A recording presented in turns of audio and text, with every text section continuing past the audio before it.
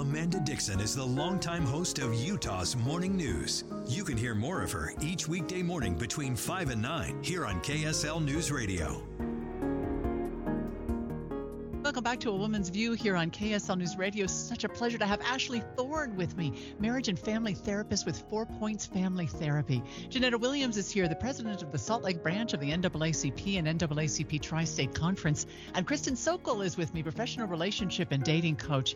May I continue with this topic? We were talking about I think his name was Crumbley, Ethan Crumbley, yes. The teenager, Kristin, that we were talking about before, who asked for help from his parents, didn't get the help, whose father bought him a gun, who the school was nervous because he drew pictures of a gun and said threatening things. The school asked the parents to come and take him home. They refused.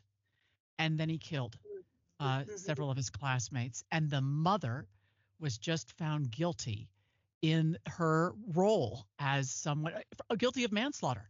And I'm sure if she was found guilty, the father likely will be too. But what did you think, Kristin, when you saw that?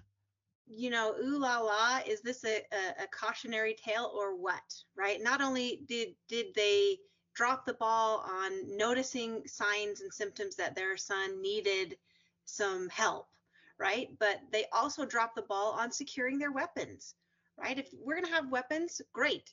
There's responsible gun ownership and there's irresponsible gun ownership, and it was across the board, you know, red flags everywhere. We cannot have minors with undeveloped brains, right? Because simply they're not old enough, have unrestricted, unfettered access to weapons. And if that happened, there does bear a responsibility on the responsible party, weapon owners, and for all of us everywhere. We need to be more vigilant and more active about ensuring that we have proper procedures if we're going to have the responsibility of having a deadly weapon, right? And so I think moving forward to solve this problem of, you know, school shootings in our country, this is probably the best thing that could have happened, right? Because I think it's a real wake-up call to parents everywhere who have seen the videos of the aftermath and Mrs. Crumbley in the police station and in the back of the police car and hearing her commentary and thinking, gosh, that could be any of us, right? Mm-hmm. She had no clue. She was not expecting this in the least, but she could have been, right? And that begs the question of what can I do? What more can I do? How can I ensure that this doesn't happen on my watch with my family? Yes. Yes, Ashley, speak to this, because I think, you know, did this family not know where to go? Why did they drop the ball so much when this kid is asking for help? I think that this happens a lot in families, and it may not be a kid who's threatening violence, but a kid who's anxious or a kid who's feeling depressed, or there's like a million, obviously, issues or challenges you can have. I think it's really common for people to minimize situations, anything that feels potentially scary or out of our wheelhouse or difficult. It's very common for people to minimize that, because the idea of going to therapy, of getting help like that, it can feel very daunting. I get that feedback all the time. It can be expensive. It can be an insurance hassle. Maybe they don't know where to go. I mean, I have people calling me all the time, Ashley, who's good? Where should I go? What should I, and even though there are tons of therapists out there are tons of great opportunities out there, for whatever reason, it is kind of difficult to figure out where those are, what those are. And it just, I think, can feel like an overwhelming thing to people.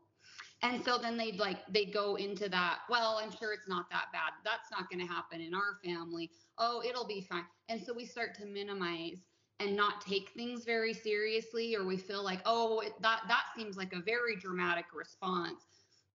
I mean, I had a client fairly recently talking about a guy she had dated, and he's been starting to have kind of stalkerish behaviors and some scary behaviors. And it's not been anything major. He didn't hold her at gunpoint. He didn't, but some of the signs are there. And so we talked about, I'm like, you need a restraining order.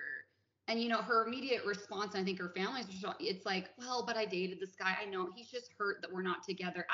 That's kind of the place we want to go to especially when we know someone, we don't like to think anyone is capable, especially not our son, that he'd be capable of shooting his fellow students. And so we minimize too much.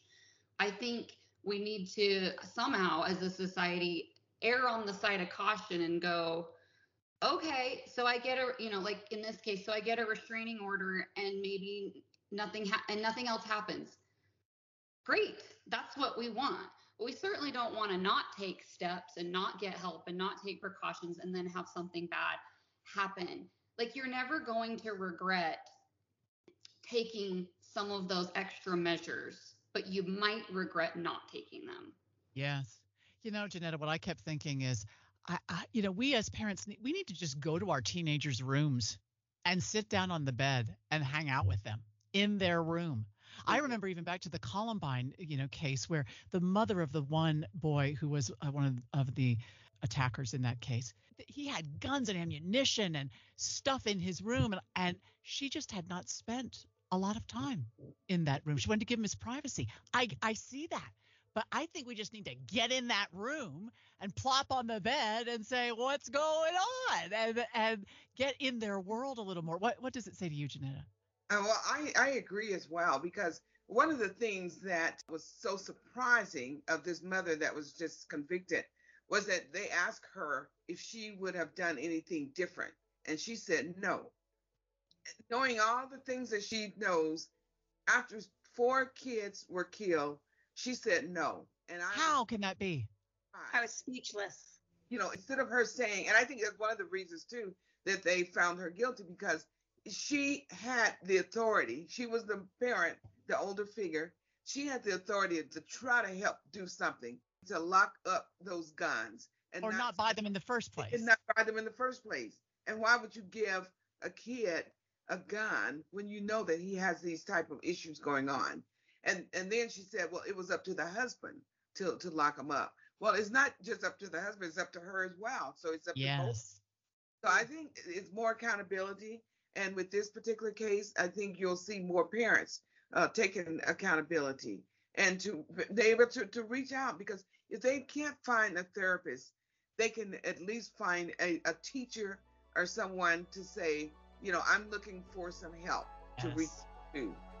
Such good comments. Thank you all three. When we come back, we'll have a little fun. This is Super Bowl Sunday, and we'll talk about it, and also a Valentine's Day coming up next week. More just ahead on KSL.